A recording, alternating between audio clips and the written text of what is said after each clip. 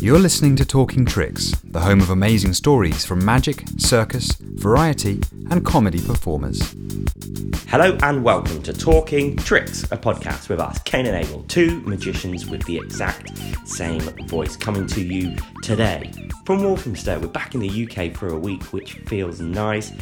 We are still very much into the jet setting back and forward to Greece and Cyprus and places like that as part of our summer season of gigs, and that's been going pretty nice, getting a little bit of colour on us. Very quickly before we get into what is a really fascinating and interesting interview today, do us a favour, give us a little like, give us a share on social media, subscribe to the podcast if you haven't already. Now, the reason we mentioned that we've been jet setting back and forward to Greece and Cyprus and places like that is because sometimes we are in the air on a Monday and we're not able to get the podcast to you. We always endeavour to get it to you on a Monday, but I think last week it came out on a Wednesday.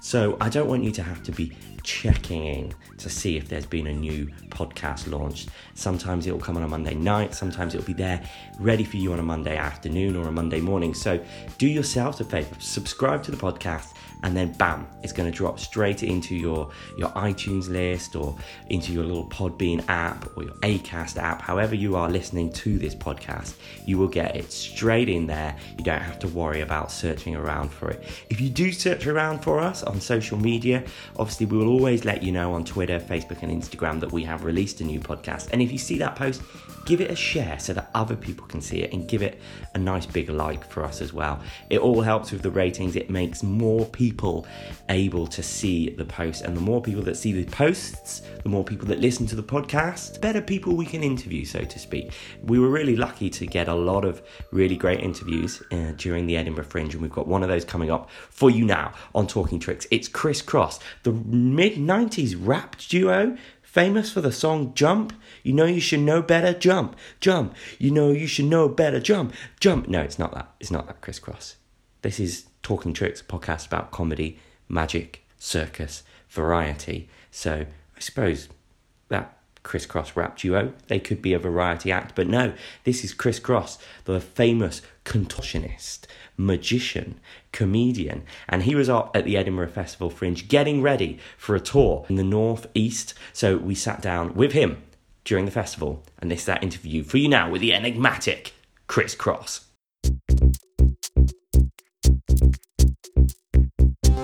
The number one podcast for great stories from the world of magic, circus, comedy and variety. You're listening to Talking Tricks. Joining us now on Talking Tricks is Chris Cross. Chris, how you doing? I'm all right. I'm proper cush-like. So we're here at the Edinburgh Festival Fringe. I want to kind of dive into your career, but I also want to talk about a lot of the magical artefacts that you've come into ownership of. But first of all, how's the Fringe been for you this year?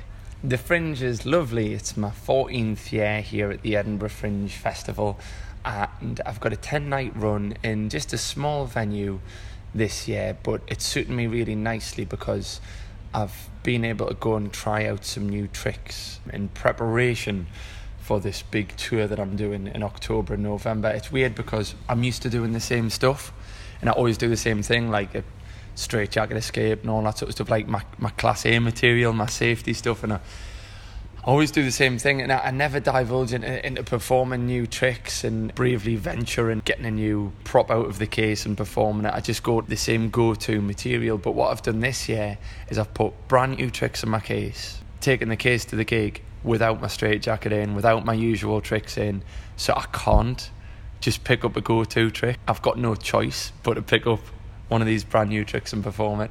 That's the only way I've been able to do it, because there's so many times I've put a new trick in the case along with all my other ones, and it's just stayed in the case because I've just done the tried and tested stuff. It's been a weird one. It's been a really weird Fringe, but I've really enjoyed it. And I've had some really good feedback from the audiences and stuff, and now I'm getting comfortable with some new tricks, so that's good. I'm adding to my repertoire, finally. Talk us through this tour then that you're going on. It's kind of the best of the North, isn't it? A little tour of the North. Well, so the tour is called Chris Cross, the Great Magician of the North, an honest title, but a modest title, I guess. Modest but honest. So I'm doing the Newcastle Town Theatre and Opera House, which is like 1,100 seats. Now that's the opening night, and that's the big one because I've got about a dozen variety performers on the bill. So previous people that have performed on that show have been like, I've had Mark Raffles on the bill, I've had the great juggler Steve Rawlings on the bill, I've had all sorts of really good acts on. There's usually between 12 and 15 performers, 12 and 15 different acts. It's a real sort of throwback to the music halls and variety programmes of the 1920s, because it's mad. There's not many variety shows now that put on like a dozen acts on the bill. It's just loads of acrobats, knife jugglers, sword swallowers, contortionists, escapologists, magicians, singers, dancers, prancers, all sorts of fantastic, wonderful acts on one bill, which is great, and you don't get that anymore because it costs too much money and the promoter doesn't make as much money. But I just do it because I love it. And as long as I break even, I'm quite happy. So it's nice to put on one big show of the year. So that's the first show of my tour, and then I'm doing the Richmond Georgian Theatre Royal. So it's gone from the Newcastle Town Theatre, it's like 1,100 seats, and the Richmond one's tiny, it's like 180 or something. North Shields, Darlington Majestic, Wakefield Theatre Royal, that's a lovely Matcham Theatre, is about 600 seats in that one. The Stanley Civic Hall, Hexham Queen's Hall, where I went to see Paul Daniels, and I went to see Geoffrey Durham there on his Little Miracles tour as well years ago. Washington Arts Centre, the Cockermouth Kirkgate Arts Centre, and finishing up in the Stephen Joseph Theatre in Scarborough. So it's basically like 10 nights around the north of England doing a magic show, and I've got a support act at each one, which will be a comedian. So for example, in Wakefield I've got Jimmy Cricket, my special guest support act, Bobby Pattinson, a Geordie comedian, and a few of the ones near in Newcastle, and there's lots of different support acts, so it's good. It's a proper comedy and magic show, old school style. Delving in a little bit deeper on that then, what can people expect from your live show this year? So I'll be doing some tricks that I've done for years, and then I'll be doing some brand new tricks which I'm working in here at the Edinburgh Festival. So if you come and see me, you'll see some of the same old stuff and hopefully enjoy it, and some new tricks which will hopefully go right. You mentioned Paul Daniels and Geoffrey Durham there. Were those kind of two influences in your early career, or kind of who was it that got you into magic? Well, I learnt my first trick when I was 10 years old on the playground at school, when my friend showed me the coin vanisher from Magic Box. It's a Magic Box exclusive trick, the coin vanisher, and it was a crocodile clip with a bit of rubber around it on the end of a bit of elastic with a safety pin, you know, the one that shoots up your sleeve. So my mate showed us that trick when I was 10 on the playground. I went and bought it for £2.49 from the Magic Box shop in Newcastle, and after that I just carried on. I think I bought a few more when I was there. I think I bought the light up thumbs, they weren't delights, they were the cheap ones called light up thumbs, and I bought a little plastic and metal finger chopper, and I think I bought the trick with a cigarette that you put in the tube and it changes into a little one. And those were the first tricks that I bought from Magic Box. That's how I got into it, and then there was no looking back after that, really. At the time I realised that I wanted to do magic as a job and I wanted to be a magician was when I was about 12. So I had an interest in magic and I enjoyed it from my friend at school showing me the trick. But when I was 12, I went to see Paul Daniels at the Whitley Bay Playhouse, and I watched this guy on stage just owning the place and getting everyone laughing and clapping and cheering, and I thought, at 12 years old, this is a cool way to make a living, this is a good job, I want to do this, I want to be that guy up there. So I did. And when I was 13, I was working semi-professionally around all the nightclubs and bars in Newcastle, doing close-up magic for tips and things. And then when I was 16, I left school to do it as a full-time career, full-time job. Has that always been your full-time job? You've kind of never looked back since 16? I've never had another job. That's all I've ever done. I've only been a magician. That's it. And what were kind of some of the early challenges then, I guess? A lot of people listening to this might be, you know, starting out their full-time career as a magician. What were some of the early challenges for you? The biggest problem I've had two big problems in my career. The first one was early days. The second one was when I was doing really well. Actually, three problems. So the first problem that I had to overcome was I'd been working the nightclubs when I was 13 to 16, and I was making like, you know, a few £100 every weekend in tips. I always had the best trainers and pencil case at school. I won like an award in the Northern Magic Circle or something for, like, you know, the stage competition or whatever, and the newspapers did an article on it, and they published my age, and one of the club promoters saw that I was only like 15 or whatever at the time, and the word spread that I was too young to work the bars. So that was a bit of a problem. In fact, that was just as I left school, so that would have been 16. So I left school to do magic full time at 16, relying on this few £100 every month, and every week. I kind of shot myself in the foot drumming up some press interest when they published my age, and that meant that I couldn't work any bars anymore. So I had to start ringing the restaurants and hotels and saying, "Hello, I'm Chris Cross, I'm a magician.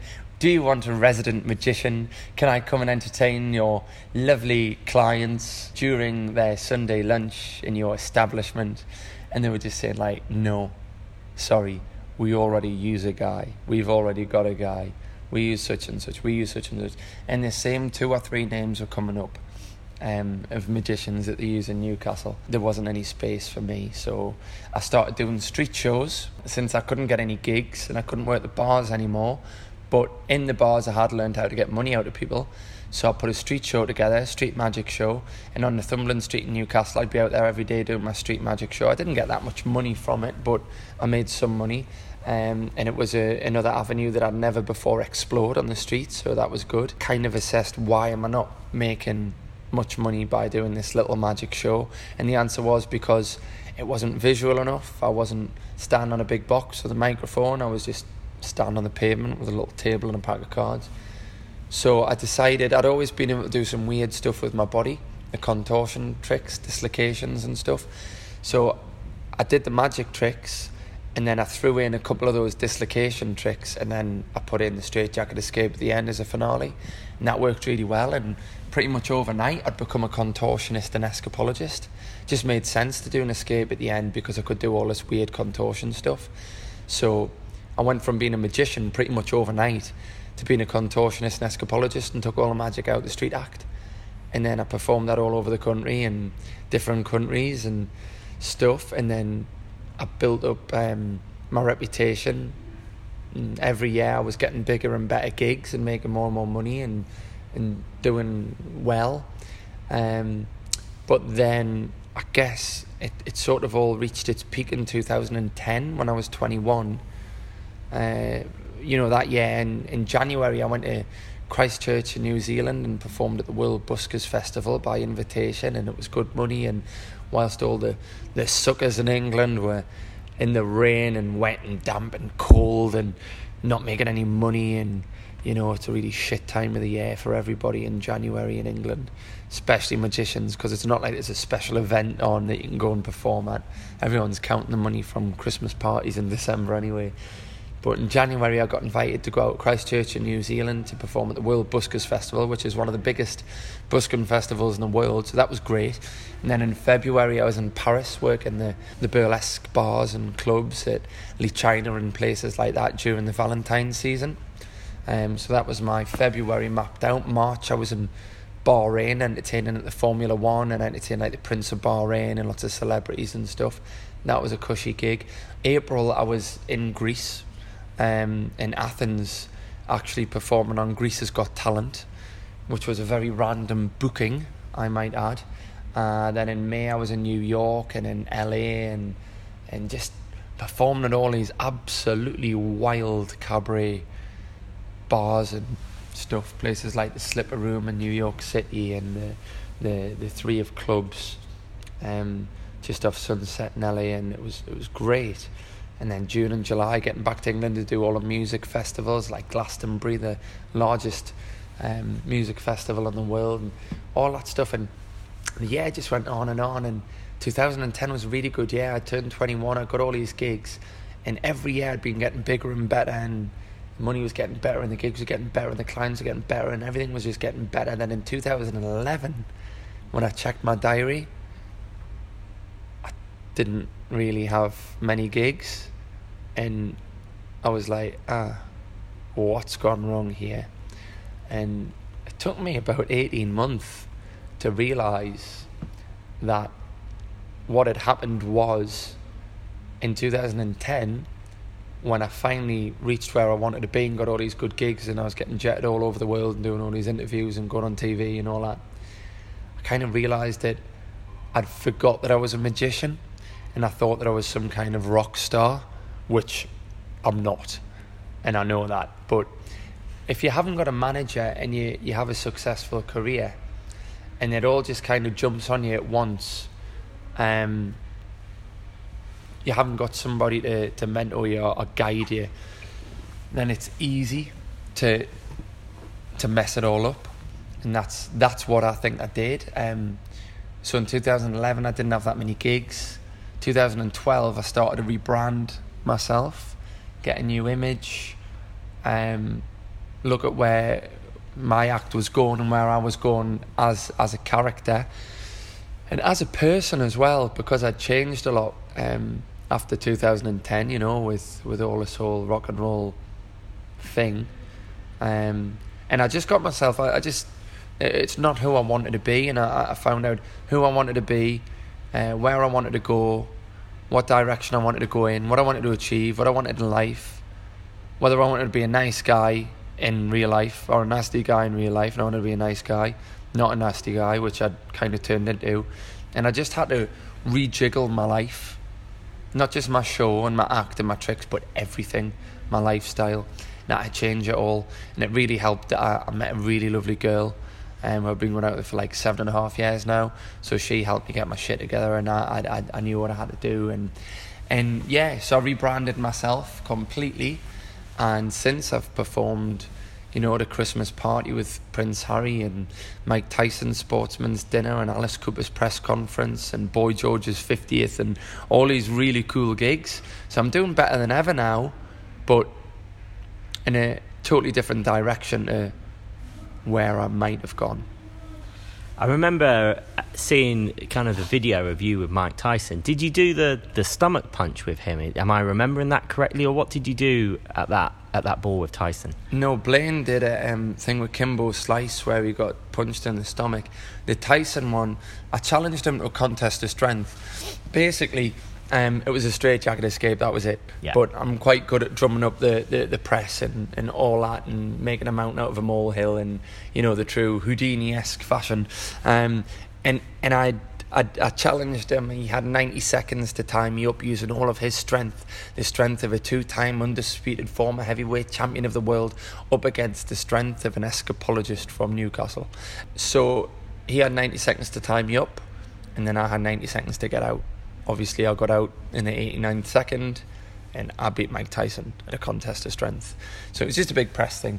And the ESPN, Sports Nation, they actually picked that up. And the footage was used on ESPN, which is pretty cool, with Tyson commenting on it and commenting on the event, saying that guy was crazy, I was in danger of my life and all this. So that's a good quote for the Flyers. Whilst we're talking about making the most of those kind of moments, we were talking before this about how you went to David Blaine as a punter, ended up on stage. Just tell us very quickly that story. So I was watching, I'm a big fan of David Blaine. I mean, his TV specials were on TV at the same time when I was 10, when the lad in the playground showed me the trick. The guy in the playground who showed me the trick was inspired by David Blaine, and we both kind of loved watching him and stuff. So we got into David Blaine together and watched all his specials and things. So I've always been a fan, and I've loved his big stunts, and I'm a fan of Houdini, and I love all this mad stuff that he's doing. And we were saying before, when we saw David Blaine live, that's probably the closest that you'll ever get to see, you know, of a Houdini-esque performance. You know, I mean, he's the great of our generation. You know, you got Copperfield, you got Blaine. I think they're the two biggest. So in short, I jumped at the chance to go and see David Blaine. I wanted to see him on the first night of his tour. I wanted to see him at the Edinburgh Playhouse, because it's a proper old theatre. I believe Houdini played there a few times, and lots of old greats. I didn't want to go and see him in one of these arenas in like Leeds or Manchester or London, because the atmosphere wouldn't have been as good, the magic wouldn't have been as good, and I wanted to go and see Blaine in a really old theatre in Edinburgh. And Houdini was affiliated with Edinburgh a lot, you know. I mean, the history between Houdini and Edinburgh, everyone will know about, I'm sure. And definitely Blaine knows all about the history between Houdini and Edinburgh. So I thought, you know, for Blaine, this will be a really special gig, performing at Edinburgh Playhouse in Scotland. So I wanted to see him there. I went along, and I was watching all these people getting up on stage and getting really cool souvenirs, like the ice pick that he pushed through his arm, and the big puzzle with the jigsaw puzzle with a bit that missing and stuff. So I was sitting there, and I'd had a few beers, to be honest. And I was there with Claire, my girlfriend, and on-stage assistant. And I was sitting next to her, and I was going, oh, I wish I'd had that ice pick. I wish I'd had that.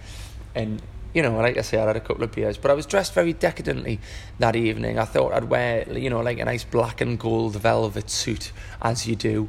So I looked rather magical. And I had a big fur scarf on and things, you know, a real, like, 1920s theatrical night out. I was dead looking forward to it.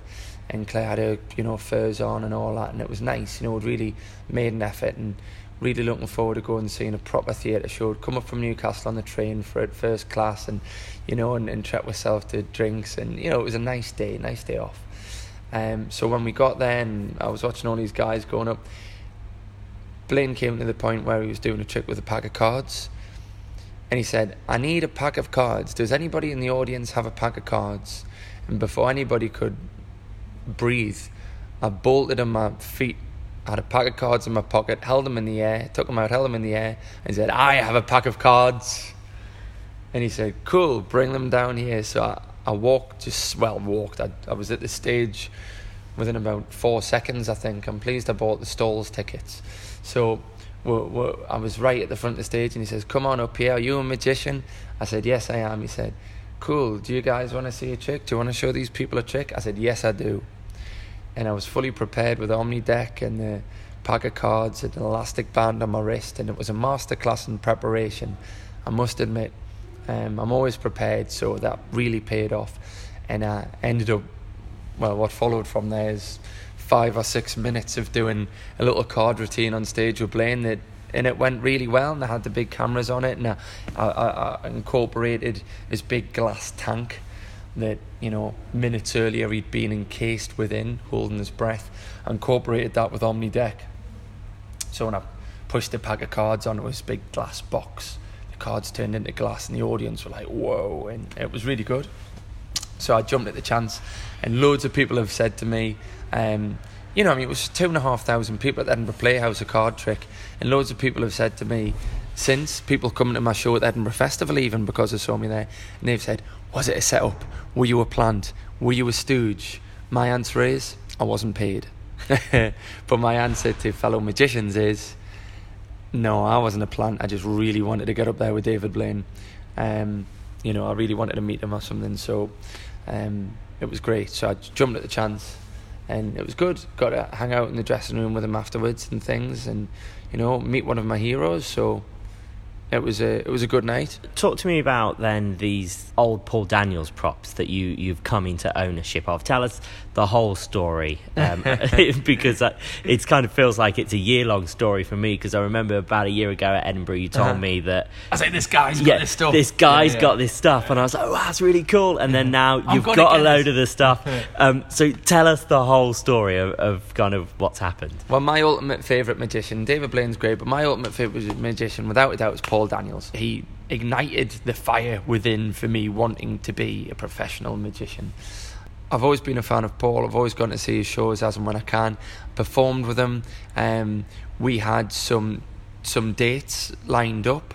We were going to do a tour, the Paul Daniels and Criss Cross Magic show featuring the lovely Debbie McGee. It was in the bag. We did a trial night in Newcastle at my then cabaret club, the Quayside Cabaret Club. It went really well. It was basically me doing my act. It was me doing my act, then it was questions and answers with Paul and Debbie in the audience conducted by myself, and then Paul and Debbie finished with their act. It was nice. So you had a magic act at the beginning, questions and answers in the middle, and Paul closing the show in the end with all of his trademark chop cup and the egg and all that stuff. So we tried it out in Newcastle. It worked well. We were all happy. Booked in more dates. Sadly, he was diagnosed with a brain tumour. The other dates didn't happen, so it was extremely sad. Naturally, I was devastated that he passed away, devastated that we weren't going to do these dates. that would never ever happen. Devastated that I'll never get to see Paul Daniels again. It's sad that usually I go on Google and stuff and see when Paul's touring, so I can go and watch it, or go and see when Ken Dodd's touring, so I can go and watch it. And you can't anymore. They're not there anymore. You'll never see the shows again. That's really sad. But I was really, really pleased to have got at least that one showing with them, and all the pictures from it and videos from it, and it's all real treasures, real treasured memories that I'll keep forever. So I've always been a big fan of Paul. He's always been an inspiration. I think he's the best magician that Britain's ever produced, and one of the best magicians ever in the world. And the amount of magical methods that he's come up with, he came up with like his own methods for all of these standard tricks. So, if you see Paul doing a mirror box trick where he produces a girl from it, that's probably what he's doing is probably his version of a mirror box. It's not your normal slanty mirror down the middle and stuff. It'll be his twist on it, his method of it. He took a trick that was already in existence and he thought of a different way to do it, and then his dad and his brother built it, and then he performed it, and that's why it fooled magicians as well. So a friend of mine in Wales visited this farm. He had a job on this farm, and he spotted a barn full of magical looking things, and he knows that I'm a magician and that I love all the old props and old school variety and all that.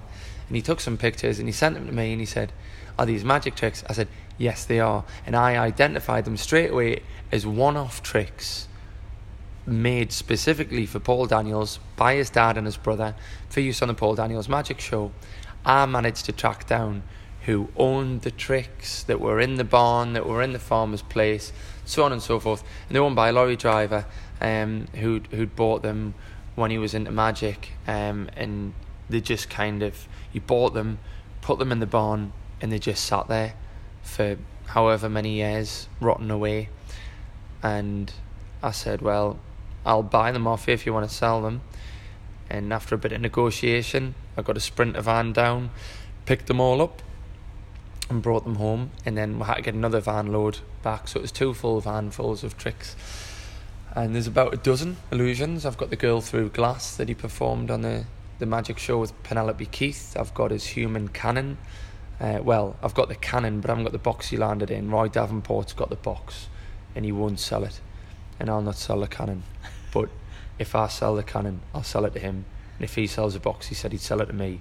So I'm hoping he might want to sell a box soon. So Roy, if you're listening, you know you want to sell a box. Complete the collection.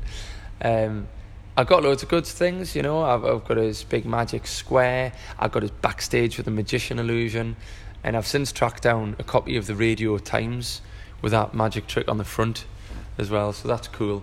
So I've got all one of the real treasures that I got. I think one of the best things I own was from that loot, and it was the George Grimmond triple trunk escape. George Grimmond was a magician in the early 1900s. He came up with this triple trunk escape, and that was like his trademark trick, what he was known for. Basically, it's a trunk within a trunk within a trunk. Each trunk, the performer goes in the first trunk. It gets padlocked shut from the outside.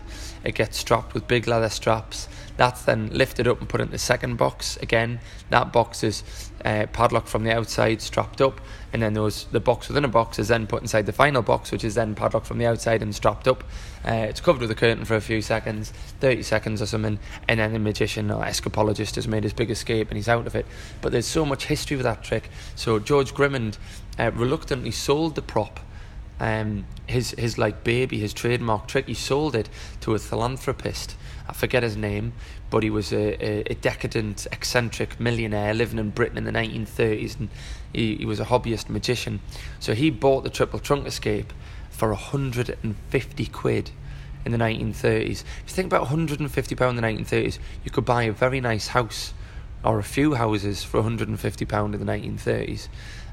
This is like when cars were, a tenner. So, this box must have been worth a hell of a lot of money to this millionaire. So he bought it for his collection. years later, this philanthropist, eccentric millionaire, died.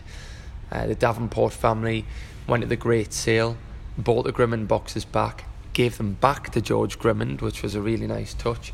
George Grimmond got older, he had a stroke, he didn't perform the big tricks anymore. He heard that Paul was on the lookout for new tricks for his new show.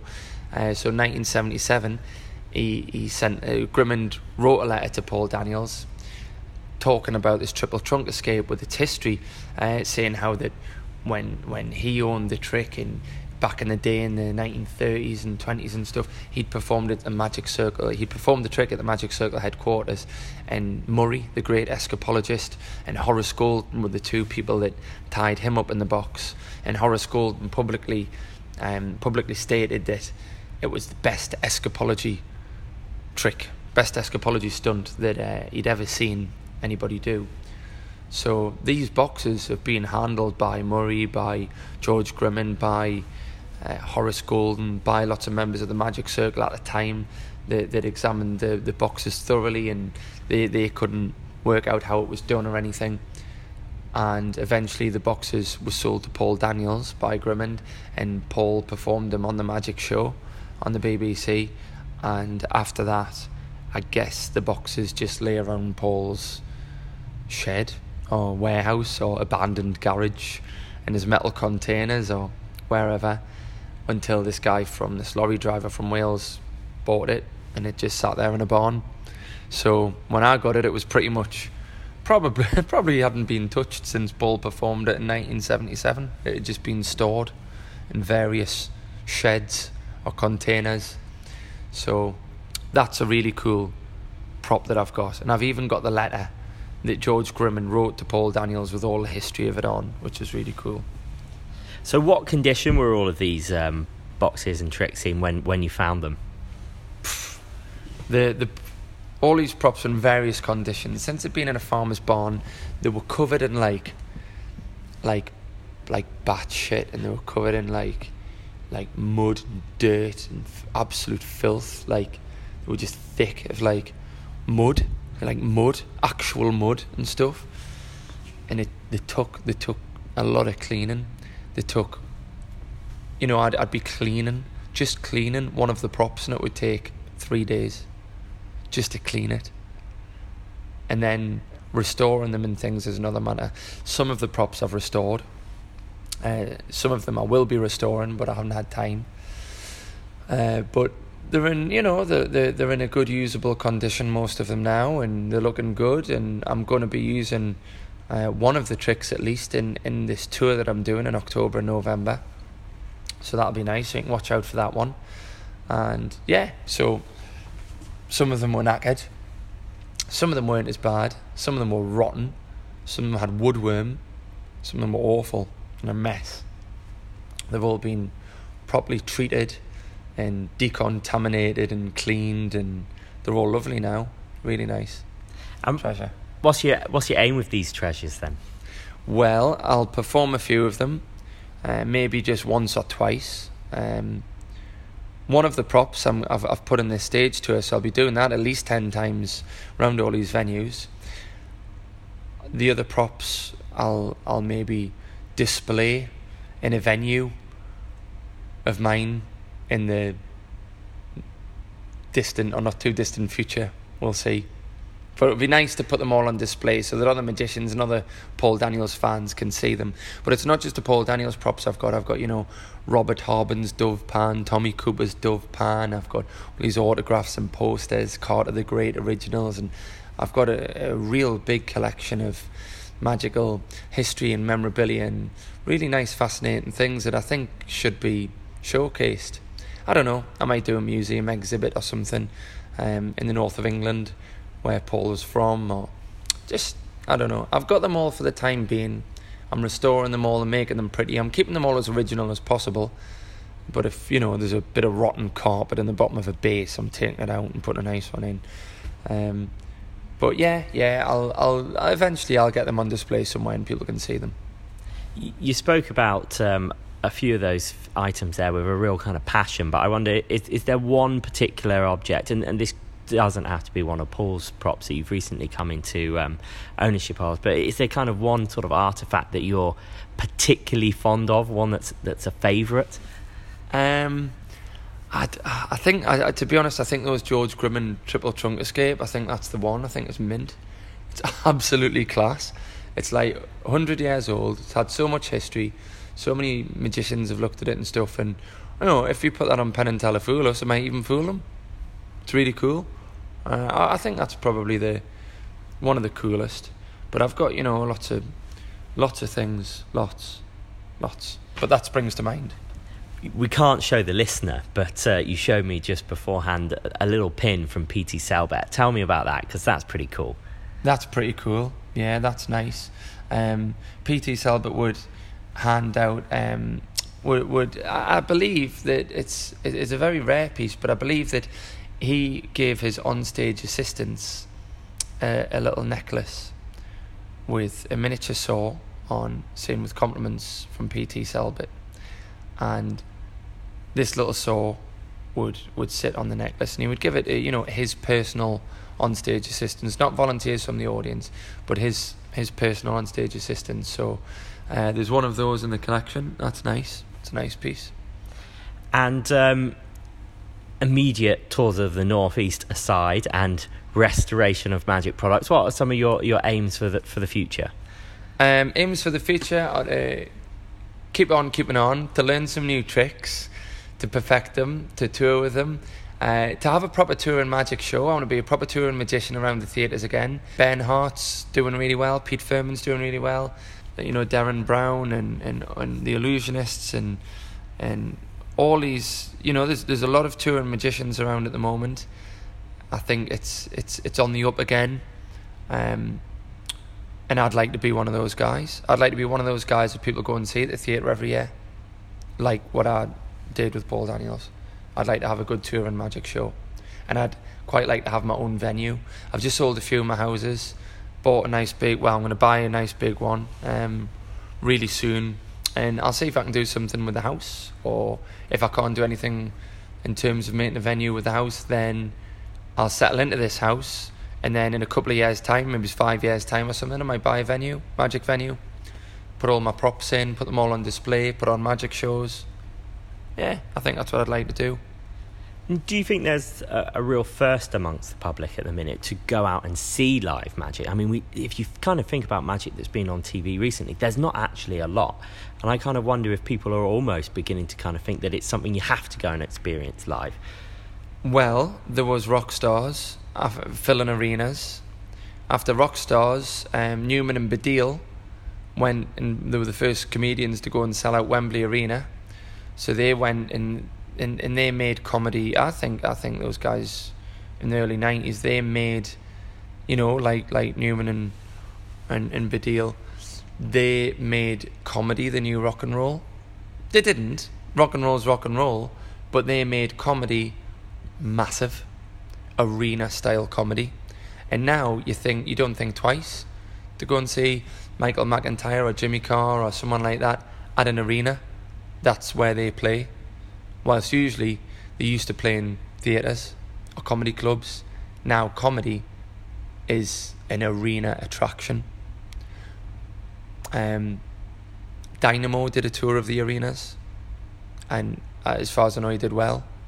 I didn't go and see it, but I think magic is going to be the next arena attraction. So you've gone rock and roll bands filling arenas, to comedians filling arenas. I think magicians are next.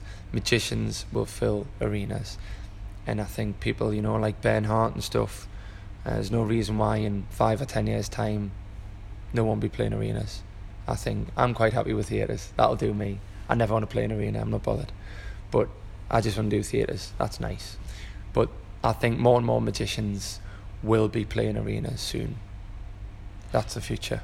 And the real thirst of it, I mean, if you look at things like Britain's Got Talent, magicians are winning or getting close to winning that now and things. And I mean, I know half of it's whatever, but I just think magic is really, really in vogue. It's really trendy.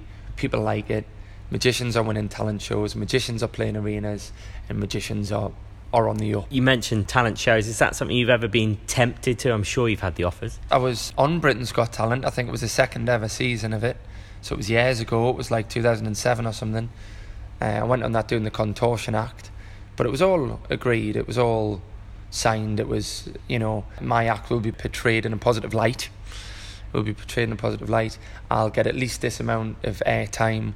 I'll not have to go through all of the process of going to the pre-auditions. I would go straight to see the judges, and it was all agreed. I don't know what to do now. I don't know if it's still a fix, but I don't know that it's not a fix. So, yeah, I'm not bothered about the talent shows. Been there, I've done that. It works out well for people. I don't want to be famous. I just like people to come and see my show. If it means I've got to be famous to sell out all these theatres around the country, then I guess I've got to be a little bit famous or a little bit well known, which is fine. But I don't really want to be famous. I couldn't be bothered. I'm quite happy doing what I do. I make enough money. I have fun. I travel the world. I've got a good lifestyle. I like it like that. I like it the way it is. But I would like to sell tickets to my theatre shows. We've got about 2 minutes, I think, until we need to unleash you to go and get ready for your gig. But I've got 2 final questions for you. We're sat to lift the lid a little bit in one of my favourite places to perform in the world, the Liquid Rooms. First question is, what's your kind of number one venue to play? And second, finally, if you were to kind of advise one magic book to someone to kind of help with their career, what would you pick? My ideal venue is a theatre. I don't have a particular one in mind, but the Tyne Theatre and Opera House in Newcastle is lovely. It seats 1,100, but you fill up the stalls first, that's 500, and then you release tickets for the others. So even if you get 300 people in this 1,100-seater theatre, it still feels really busy in the stalls, and as long as you don't look up, you're fine. So I really like theatres. I love little cabaret clubs. Like the Voodoo Rooms in Edinburgh where I played last night, the Ballroom or the Speakeasy in the Voodoo Rooms.